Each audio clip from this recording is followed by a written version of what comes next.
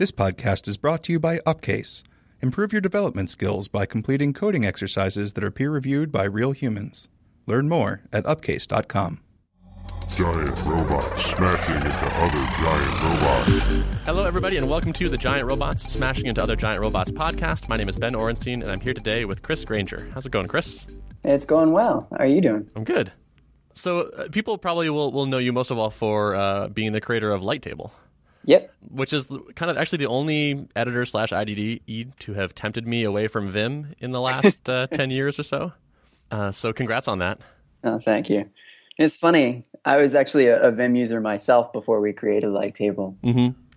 Yeah, I've been using it since, like you said, a decade or more at this point. Yeah. And I actually did end up using it for a while. I was doing a fair amount of Clojure and ClojureScript and found it to be really nice for that. For those that haven't seen it, there's a lot of capability of sort of running code live in the editor and getting results in line and doing some crazy things that in a dynamic way that you never even thought about being dynamic, like hooking up to a browser with sort of things live impacting what's going on there and some kind of mind-blowing stuff. Yeah, I mean, the idea behind Lighttable was that we have this like really long feedback loop, right, in programming. This sort of at Microsoft, they loved it. They're like, oh, it's the edit, compile, debug cycle, and it's amazing, and it's great, and it's fantastic. The truth is that shouldn't be a cycle at all. It should just be edit, right? That should be the cycle. Mm-hmm. And it turns out that by removing that loop, you fundamentally start coding differently. You start thinking about software differently as these little bits that you kind of write, individually, right? And you, in the testing that we started to do, it turns out that makes a really big difference in terms of code quality, interestingly enough, because you get a much more intuitive sense of what the program is actually doing. Right. So I had a really interesting opportunity at Microsoft to do an end-to-end usability study of Visual Studio. So I sat behind a one-way mirror for a little over a month. Watching people just code and solve problems very generally. And one of the things that struck me was that universally everyone writes like a page of code at a time and then, hits a button and prays that they did it right, essentially. Okay. Whereas people who, more used to the way that you write things in Lisp, with a REPL beside you, would write, at most a function at a time, right? A lot of times they're just sitting there actually trying single lines, single forms. Mm-hmm. And so the amount of errors that can sneak in are much fewer because at the whole time you've been basically testing the thing, right? Mm-hmm. Yeah, the quanta of work is smaller. Exactly. Before feedback. Exactly. Interesting. So you have a blog post recently where you wrote about, this is sort of like a really big picture of like what is programming and what's wrong with it. Yeah. And your first what's wrong with it was programming is unobservable. And this seems to be sort of a first like thrust in that direction. Yeah, I mean, Lighttable basically is about trying to solve the unobservability problem. You can look at unobservability from a number of different angles. One is not being able to see the effects of changes, which is a lot of what Lighttable was about. There's also just the ability to then, watch sort of data flowing through stuff and being able to sort of better intuit how the program actually runs, which is something that we generally don't have a good view into outside of stepwise debuggers. But there's also observability in another class or another sense, which is being able to basically dig into how something works no matter what level of the stack it's at, right? And so this is something that we sort of as an industry have taken as like should not be possible in a lot of cases, right? So like you look at, and I think I mentioned this in my blog post, like object-oriented programming itself is about encapsulation, about hiding things from you. And unless you have access to the code, you actually can't see what that thing is going to do. Mm-hmm. And again, one of the things that I sort of learned from that study that I did at Microsoft was it turns out being able to hold like the whole UML diagram of your program in your head isn't what makes a great programmer, even though that seems to be what we think it does. One of the things that I learned was that it turns out it's your ability to box and unbox information as necessary. That's what makes really great programmers. And I at the time I used to call this traversing abstraction. So I kind of knew that no one would believe me at Microsoft my findings when I did that study. So I took one of our best guys. Like this guy is a genius programmer, like truly, truly genius. Stuck him in there and watched him use Visual Studio. Now this guy wrote a large portion of Visual Studio. So if anyone's going to know it, it's going to be him. Mm-hmm. And he basically used it the same way as everyone else did, which was interesting in and of itself. But what was amazing was that he always knew what mattered and what didn't at any one point in time. And it wasn't like he was keeping the whole UML diagram in his head. It was like, no, I've sectioned this part off as generally meaning this, even though it was something he'd never interacted with before, right? And then when he got to sort of the edges of that, he would unbox only the parts of it that seemed necessary at any one point in time. And so you can't keep everything in your head all at once, right? You can't model an entire system generally in your head, but you can model individual pieces of it. And we as an industry sort of on the observability side have made that very hard for ourselves of like unpacking a box when something goes wrong, right?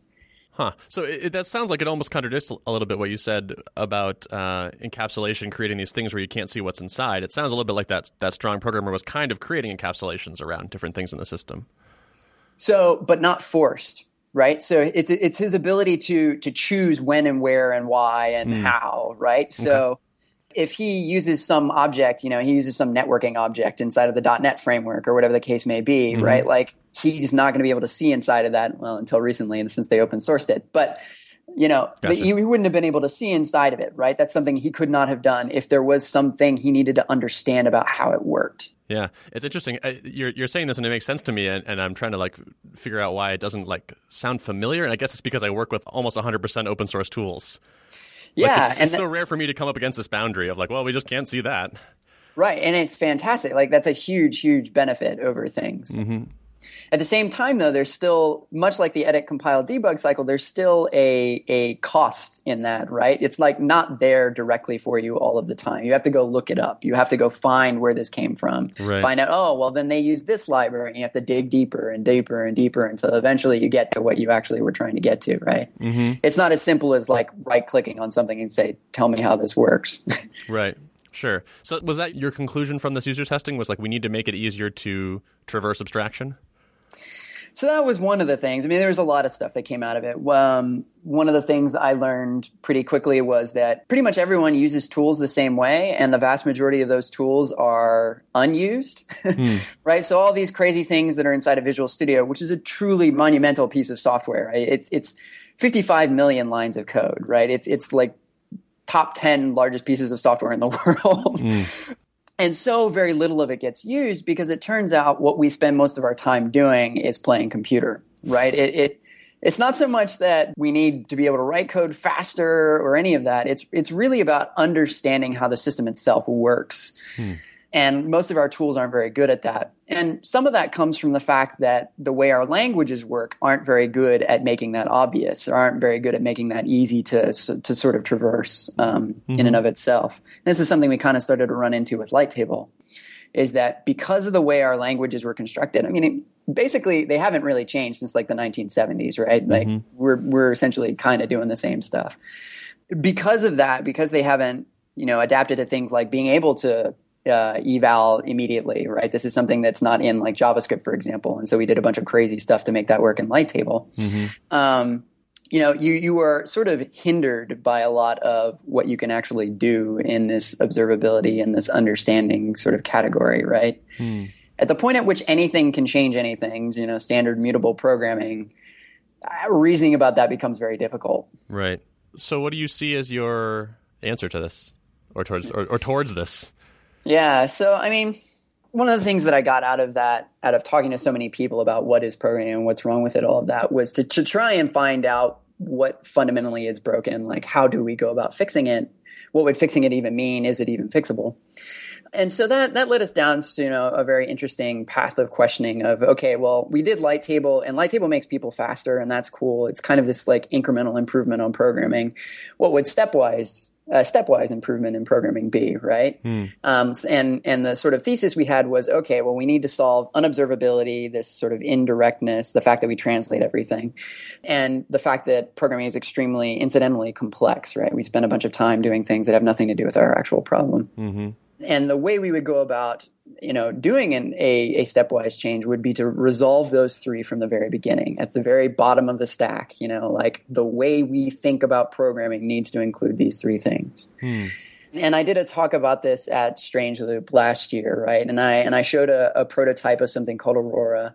And the idea behind that was, okay, what would the world look like, rather, if programming was only data transformation? Like there was nothing else at all. No setting up of databases, no like managing time, nothing. It's just you have some data. When that data changes, things do the right thing.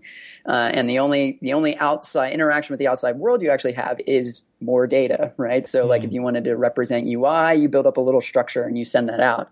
And then there's something that on the other end of that sits there and says, oh, I know how to deal with that. That's HTML, and represents it as HTML. So it's sort of a dramatic simplification of the programming model. And that was really cool. So like on the stage, I showed like a complete data science workflow that took, I did it in my hotel room the night before. It took 40 seconds, right? I mean, this is like really fast, wonderfully simple kind of way of thinking about things. Interestingly enough, though, that didn't turn out to be the direction we went in. I got the opportunity. I was actually at one of Brett Victor's parties for his lab opened up, and we got the opportunity to like test that prototype, a better version of the prototype I showed, with a bunch of mathematicians and physicists, people at the top of their fields who are not programmers, right? Because that's our real goal here, is actually like, along with making programming better for you and me, right? People who've been programming a long time. Like there's an entire class of people who, if they could do even like 50% of what we could do, could solve so many problems, right? And so we want to get these people involved. And so we tested this with them, and there was something that we kind of took for granted, which is that it turns out for non-programmers, the notion of scope is incredibly difficult to intuit and understand. And we even had like a really simple version of scope. There was like no variable shadowing. We drew like lines between things. We colored them the same. We tried everything. But no matter what we did, scope was still just like dreadfully confusing to folks. And so that led us down this really interesting path of questioning. What would programming be like if there wasn't scope?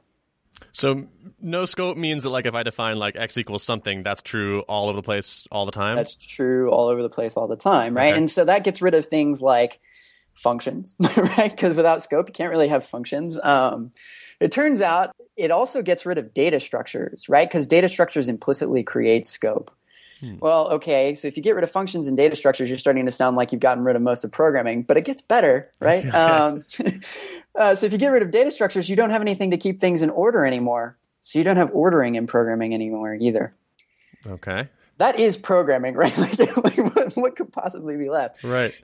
So the question that ended up asking was like, okay, well, is there anything ever that has worked this way? I mean, we invented all sorts of crazy stuff in the 1970s. Is there anything back then? Well, it turns out that there is one massively successful example of all of these properties. Excel works this way. Excel has no explicit data structures, right? It's just got the grid. It has no imposed ordering. You can reorder things. Computations happen in an unordered fashion. And it has modularity in the sense that, a sheet may contain a value, right? That's important. But it is not encapsulating scope, which turned out to be the hard part for people, right? You can access any, cell from any sheet anywhere, right? Yep. And so, okay, well, that's actually encouraging because Excel, runs the world. I mean, 800 million people use it every single day. That's a good result. But unfortunately, Excel is kind of constrained, right? Like, how would you build a website in it? How would you build a game in it? Yeah. And so we kept asking questions, and it turns out that there's one other place where this is true. And again, massively successful example. Databases work this way. So if you think of a relational database, right, you have tables and all of that, but when you write queries, you don't know anything about data structures. Those don't exist. You're simply talking about relations. Right. There's no scope. You can get, anything from anywhere, barring access rules kind of a thing. And I mean, there's no scope, no ordering, all the properties I just talked about. Yeah. So that's really interesting. What would it mean to program entirely inside of a database? Okay, now we're getting out there, right? Yeah. Well, it turns out, like all things, right, the 1970s had an answer for us here. They had an idea about what this would look like. And it was, there was the family of languages that everyone now today knows as the logic family of languages, right? So like Prolog, for example, was kind of like this. It was like you have this database of facts, right? And then you wrote these like timeless statements about those facts, and it would just kind of like do the right thing most of the time. Now, it turns out Prolog, didn't succeed for arguably lots of reasons. I mean, it's still in use today. So for some definition of success, it certainly did succeed. Some of it was the fact that prologues were like really, really, really slow, especially back in the 1970s. We hadn't like invented most of the algorithms necessary to make it fast. But there was another sort of a lesser known cousin that has been getting a lot of attention lately, the past 5 or so years, of the Prolog language called Datalog. And it came out actually 5 years before SQL, and it was meant to be a database as we think of databases today. So it held a bunch of information, a bunch of relations, and instead of using relational algebra to ask questions about that database, like you do with SQL, you used predicate logic, which is actually really hard in practice. But it turns out the idea was really good, which is that instead of asking, this like crazy mathematical query of things, you just gave it a template of what you wanted and it would fill it in. Right. And like I said, this has been having a big renaissance lately. Right. Datalog powers the Datomic, right? Is that exactly. True? That's how you query it? Exactly. Which is the Clojure written database. Right. Rich Hickey's big database. thing. Yep. Yeah. And there's been so interestingly enough, the interest here was from the semantic web community. So the RDF guys looked at this and they go, hey, Datalog's really good at doing graph traversal kinds of things, like graph queries and stuff. And like semantic web is just this giant graph, right?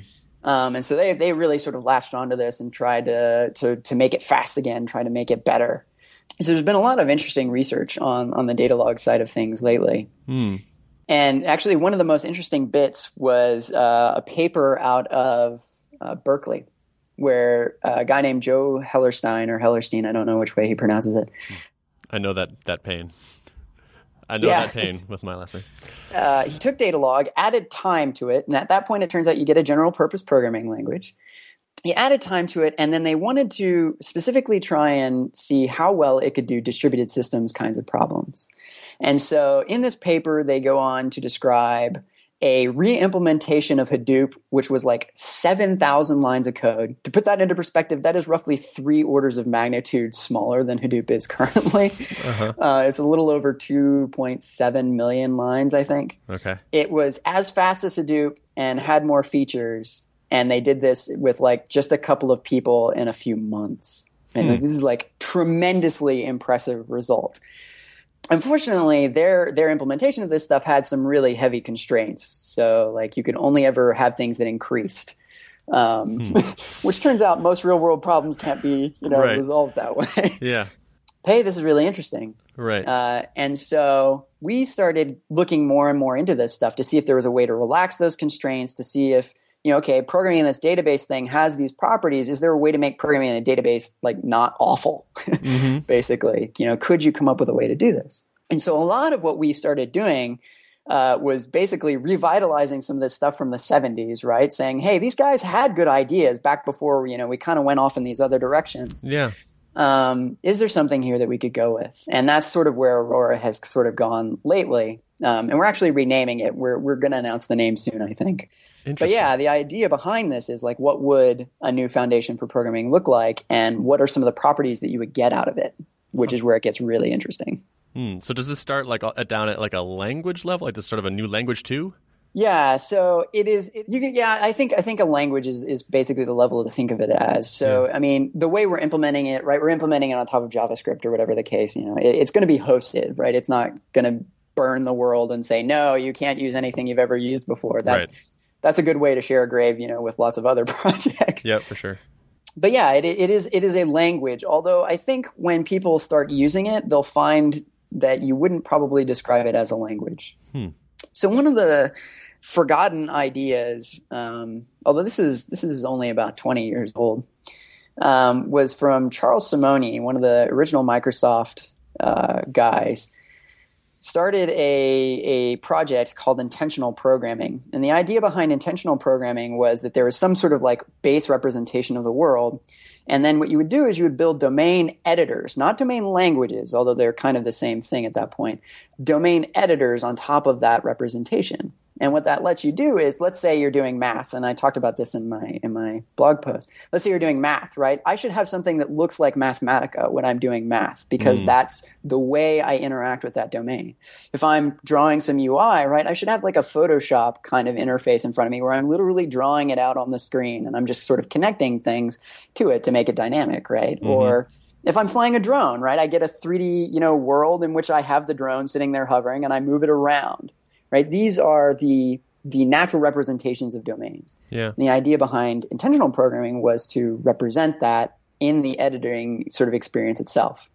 And so, it is a language. There's like this stuff, and you can get underneath it and see, the way we've formulated that language and all that. But most of the time, when you're actually interacting with what we've done, you're doing so in domain editors. So you draw UI out. When I'm doing data sort of cleanup and stuff, it kind of looks like Excel, right? When I start doing calculations, it starts to look like Mathematica. And so it's a much cleaner sort of representation of things. The big benefit out of that, remember, with the original goal of getting more people involved, right, is that you really only need to be a domain expert. You really only need to know how to do math, right? Or you really only need to know how to draw in order to do these things, even though computation is behind the covers. And in my opinion, the everyone should code movement and all this stuff, right, is sort of misguided, because we're not going to get everyone to be professional programmers, right? That's not going to happen. But just saying, here's a way of interacting with your domain like you're used to, that just happens to have the ability to bridge domains, right? Which is basically what we're trying to do with computation most of the time. That's actually much more straightforward. That's something that doesn't seem like programming to people anymore, right? Yeah. It's kind of funny, when we test this stuff with non-programmers, we have a list of words we can never use. Right. Right? Yeah, totally. Code is one of those words. Right? Huh. How do you feel about this effort? Like, it's interesting to me, like, you have sort of this arc where you wanted to dive really deep and see, like, what is it about Visual Studio that can be better? Like, how do we improve this? What's wrong? And then be like, okay, well, it's not... It's this, so we need to make Light Table. And you're like, okay, well, that's better, but it's not quite there. And now this is another thing. It's like, do you feel like you're honing in on this? Yes, I do. So it's interesting. So if you go back throughout my history, so I've been programming for 17 years and about a little over a decade professionally. And if you look at my professional career, has always been about trying to make programming better, although I didn't realize it at the time. So I started out originally, building web frameworks back basically when Rails started to become popular. So just like the early 2004-ish timeframe. I started building web frameworks because at the time I thought, hey, you know what the problem is? We have all this wildness in PHP land. Like, we need to just create some structure here and find a way to sort of bring this thing together. And organization was going to be like this magical thing that was going to fix all of our problems. And yes, it made things better, right? Rails is sort of proof of that, right? A big thing that they sort of introduced was just a logical way of thinking about the structure of, some website. And from there it went from, okay, keep writing frameworks to then working on Visual Studio, which is more about the mechanics of writing code, like or reading code, either direction. And then with Light Table, it's more about, okay, well, now it's about thinking a little bit more about how the computer is doing what it's doing. And in this case, what we've sort of come to the conclusion of is that it isn't any of those things anymore. It is more fundamental than that. It's actually how we think about programming, right?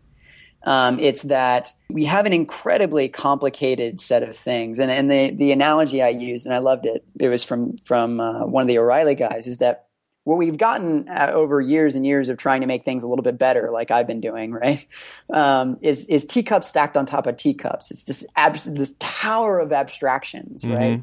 And unfortunately, what that's starting to do is lean a little bit. There's sort of this undercurrent in the industry as the notion of a machine has changed, right? We're not programming on the same computer we were in 1970. Right. We have these big distributed parallel systems that have very different concerns, right?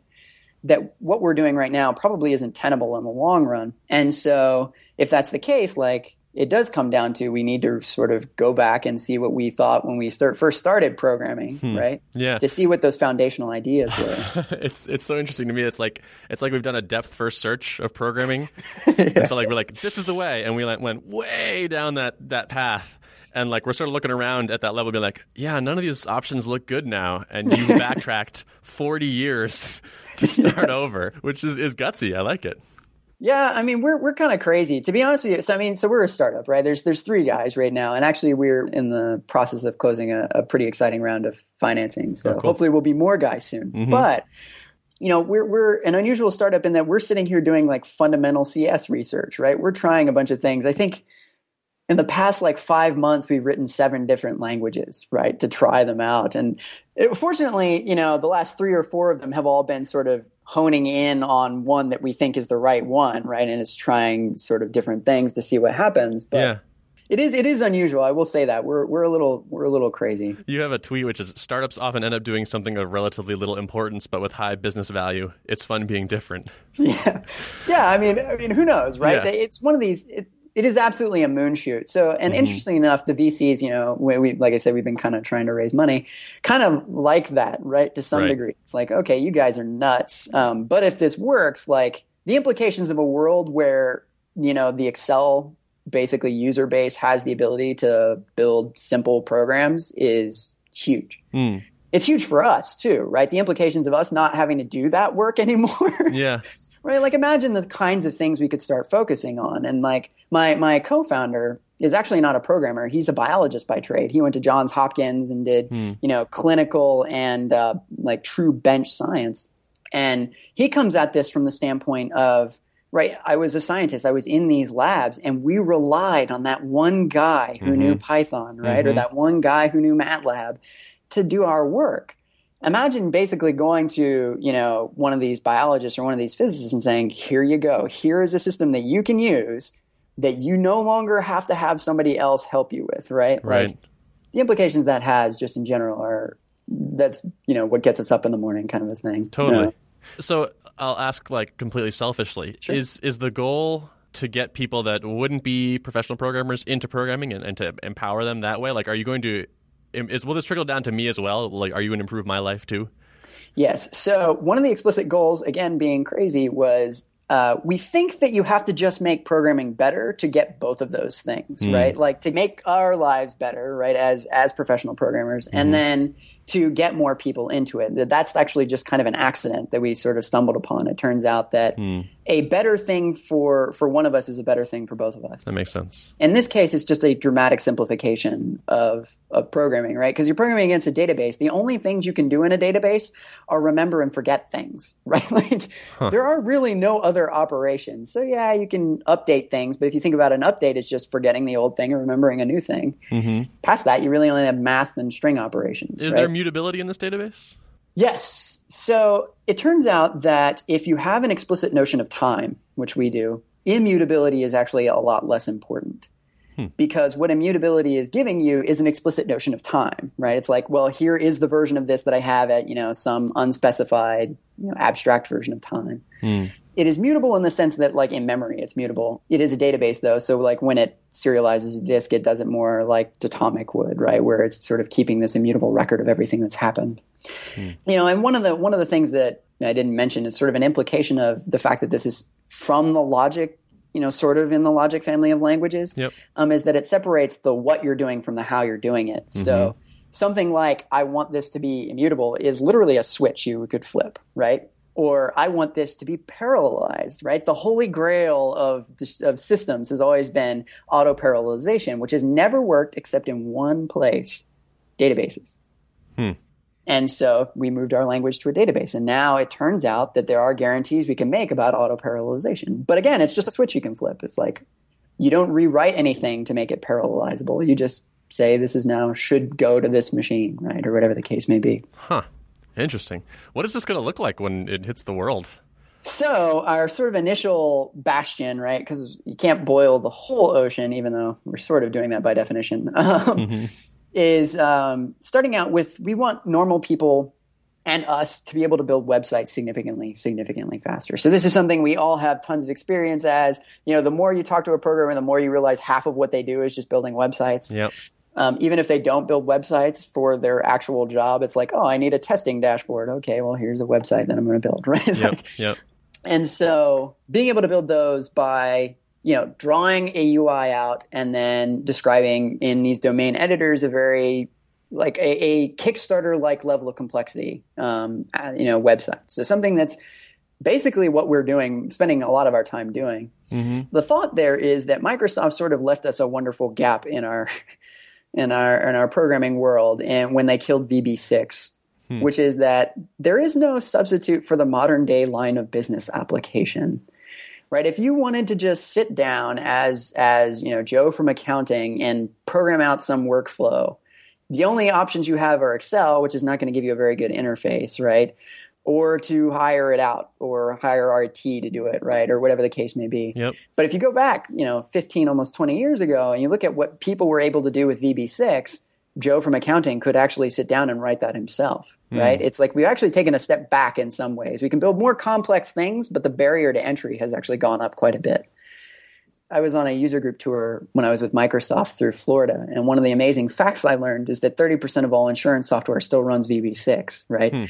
So there's been literally nothing that has sort of replaced this for people. And if you think about what a modern day VB6 would be like, or a modern day line of business application would be like, it would just be something that would build you a website, right? And so that's sort of where we're thinking of starting first. Cool. I like that as a starting point. Yeah. It's sort of verifiable. It's like, can you build a web application faster and more simply? Exactly. As opposed to like, how good is this language? Well, it has all these benefits and it's nice with this. So I like the real world focus on that. Yeah. So we've been working on a bunch of different examples we want to do. So when we actually sort of reveal, which we're hoping to do probably early next year, we want to show a bunch of different examples proving that, hey, this isn't just, us being crazy. Like you can actually do really interesting and compelling things across a number of different fields. And it turns out one of the most interesting examples we could come up with, and this will sound kind of funny, is wedding planning.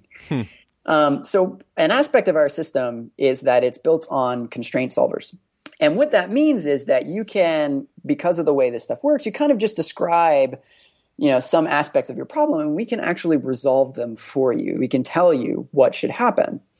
And so what that means is, in the wedding planning example, imagine you had a screen, right, and you draw out a seating chart. You literally draw the tables on the screen, and you say, well, there's seats here and here. And then you just start saying things like, Mom loves Tim, but Tim doesn't like John. And, well, we really want the bride's side of the family on the left and the groom's side on the right. And you describe all these things, and you hit a button, and we'll just solve it for you, right? Like, it'll seem like magic. It certainly seemed like magic to normal folks, but even to programmers, right?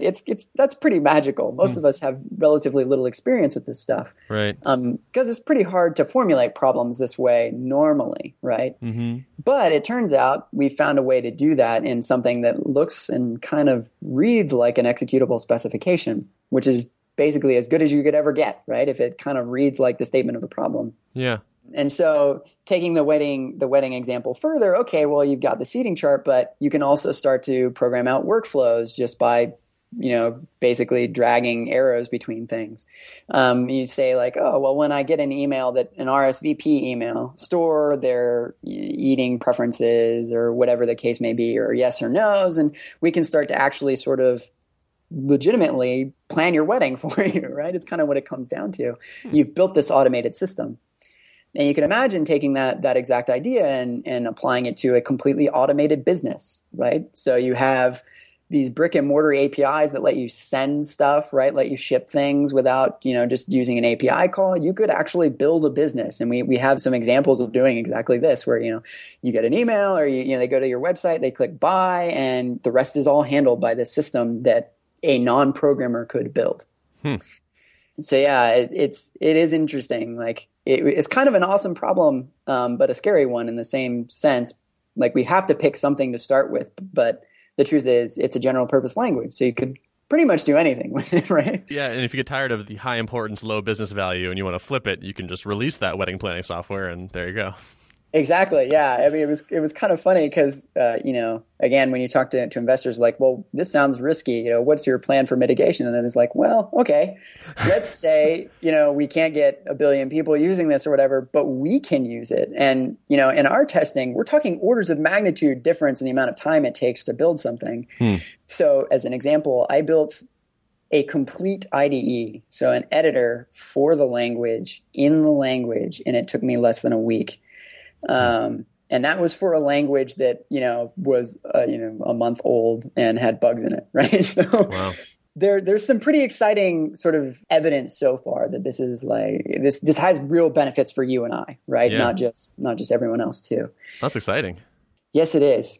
And we're certainly excited about it. Yeah. You said early next year is the timeline for hoping to release this? That's what we're thinking. I'm not going to commit to anything, but Yeah, of course. that's the plan. Yeah. And so you're testing this on people currently though? You're doing user testing and whatnot? Yeah. So we primarily lately been working on the interface and making it fast. Like I said, there's a bunch of implications to sort of this simplified model, and one of the things it turns out this can be really, really fast. Bummer. People hate that. Yeah, I know. It sucks. It's fast, even distributed, which is interesting too. So, there's only 3 of us. So like one of the other guys is working sort of on the back end. I'm mostly working on the front end right now, although, fundraising has been a big distraction. So, Sure. But yeah, we've been testing this out. It's actually great because I know he's not, he's sort of our user and sort of not at the same time. But Robert, like I said, my co-founder, is not a programmer by trade. Yep. So, we constantly test with him and a bunch of other folks that we know who are out in industry, doing stuff. So. Awesome. So what's the dream if everything goes well? What do you want to see? I mean, I think the dream is that we stop solving crappy problems, right? Like that's what we're really after. It comes down to there's a bit of a social mission here, which is that we want the world to be better. And my interface to the world has largely been through a computer programming software, right? So the quest is to make that better universally. But it was kind of more what I was saying before, like the implications of a world where, anybody with a computer can do 50% of what a programmer can do today. That's what I'm after. That's what the goal is, right? And in doing so, like I said, I think we're actually going to make the lives of programmers significantly better at the same time. But the implications of making 40 million people, the rough estimate of how many programmers exist in the world, versus 800 million or 1 billion or 2 billion people, everyone with a computer, like that's a pretty big difference. And it's worth trying to explore that, I think. And it's not like a new thing, right? This is a holy grail thing. It has always been a holy grail thing since, again, the 70s, right? Since we started to see, personal computers come into play. We've wanted people to have this. But somewhere along the line, we sort of lost this idea that computation is a superpower, right? That computation is something that you should be able to do, not just bring up an app and play a game or something, right? But actually use the computer to think for you, use the computer to solve problems with you, right? And sort of our mission is to bring that back. Our mission is to make a computer a tool again, not just a thing that you play games on, not just a form of entertainment or a form of reading, content. Or that you need to be a highly trained person to use. Or that you need to spend the next 5 years of your life learning how to program, right? And that's being generous, right? The next 10 years of your life learning how to program. Yeah. Cool. So you said that it looks like some funding is happening. You're looking to hire potentially some more people. What kind of person are you looking for? That is a very hard question to answer, actually. It turns out that people talk about being full stack developers. No. We are truly full stack, down from literally the runtimes, the languages, right, a database, all the way up to really high level UIs meant to be used by non-technical people. So we span everything. And so you can't expect any one person to have worked on or know much about that. Yeah. It turns out, though, that there's some expertise that we ourselves don't have and that we're kind of like hoping to get, Like I mentioned before, we kind of use this really interesting stuff with constraint solvers and sort of low-level database stuff. None of us have built production databases. We have experience working with them, obviously, but I didn't sit there and write Postgres query optimizer. So we are looking for that kind of person, to some degree, someone who's performance-minded and sort of worked at sort of a pretty low level before. All the way up to, it'd be great. I would love to, maybe hire somebody from like the Media Lab, for example, who, is working on these new interface paradigms, who are working on things designed to, bring more non-technical people into sort of these semi-technical areas. But to be honest with you, it's everything in between, right? Because like, you look at my background, I have a German major, right? Would I have hired me? I don't know. Right. The other guy we hired, Jamie, he has a real, heavy interest in data log and all that sort of stuff. But, it was not immediately obvious that he would have been the right choice either. Right after meeting him, it was obvious that he was just a smart guy, very passionate about this problem. And that's more what we need than anything, because you're going to learn new things. Like I never thought that I would be sitting here digging through 40-year-old papers, right? When we started doing this, I never thought I would be looking up how to do, n-dimensional geometry, because that's the way to think about these problems, right? Like, it's just a weird space, and it more comes down to we need a smart, or several smart people who are really passionate about this and like crazy enough to try. Awesome.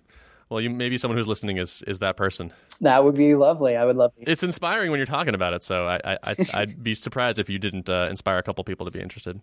Yeah, no, I mean, it's a crazy problem, and it's a really neat thing. There are very few cases where you'll get to work on quite literally everything, right? We've talked about everything from, I mean, we're not doing this now, but you could imagine, I don't know if you've seen it lately, there's been this surge in interest in what are called unikernels. The idea is that you get rid of the operating system and you instead basically embed the language at the level of the kernel. And the sort of most well-known example of this right now is Mirage, which is for OCaml.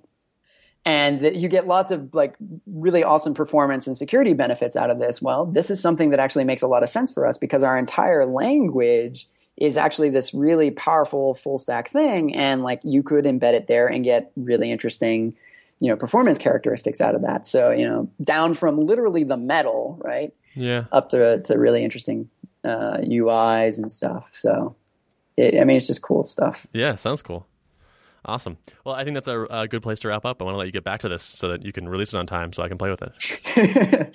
Sounds good. Okay. If people are interested in applying or talking to you, do you have a preferred way of contact? You can shoot me an email, jobs@kodowa.com. That's actually the technical name of the company. KODOWA is a good place to shoot an email. Okay, awesome. Well, thanks very much for coming by. I appreciate it. Yeah, no, I enjoyed our talk. Thanks. Yeah, me too. Today's show was produced and edited by Tom Obarski. If you'd like to access the show notes for this episode, you can go to thoughtbot.com/giantrobots/111. Thanks for listening.